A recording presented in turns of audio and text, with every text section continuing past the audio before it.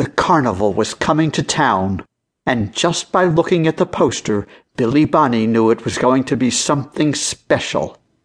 The colors in the illustration were bright, almost glowing, but he noticed the way they were combined was somehow unsettling if you looked at them too long.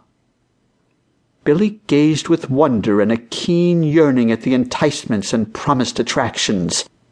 Exotic characters beckoned to him. Strongman Samson, Rondo the human rubber band, Fierro the fire eater, Electro Girl, Mysteria the fortune teller, Cackles the clown, and more. There were rides advertised too, like the Drop of Death, the Wheel of Wonder, the Crackback Coaster. Excitement and the hint of danger.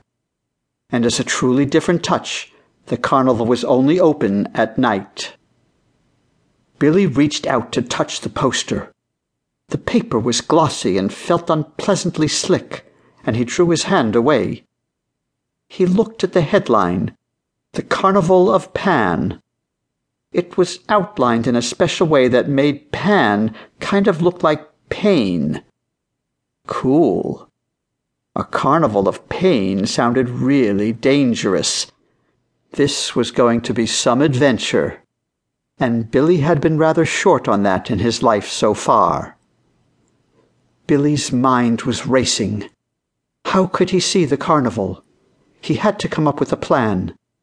Since Billy's father had skipped out of the family picture, Billy's mom was stuck working 2 jobs to pay all the bills and take care of him.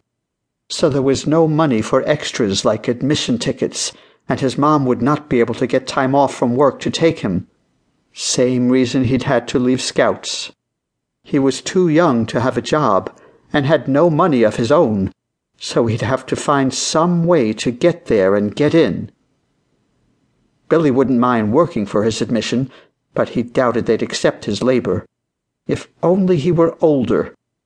As to getting there physically, it was only a few miles, so he could get there on his bike. Sure, it would have to be at night, but Billy knew all the paths in his town so well, he was positive he could navigate there in the dark. 7 days until the carnival opened. It was the longest week of Billy's life. Finally, opening day arrived, and Billy was ready. He had carefully mapped out his route. He had squirreled away a flashlight, and when the time came, would strap it to the front of the bike with duct tape as a homemade headlight. He had his Boy Scout jackknife and dark clothes for nighttime prowling. He ate a hearty dinner with his mother, did the dishes, and said goodbye to her as she went off to work.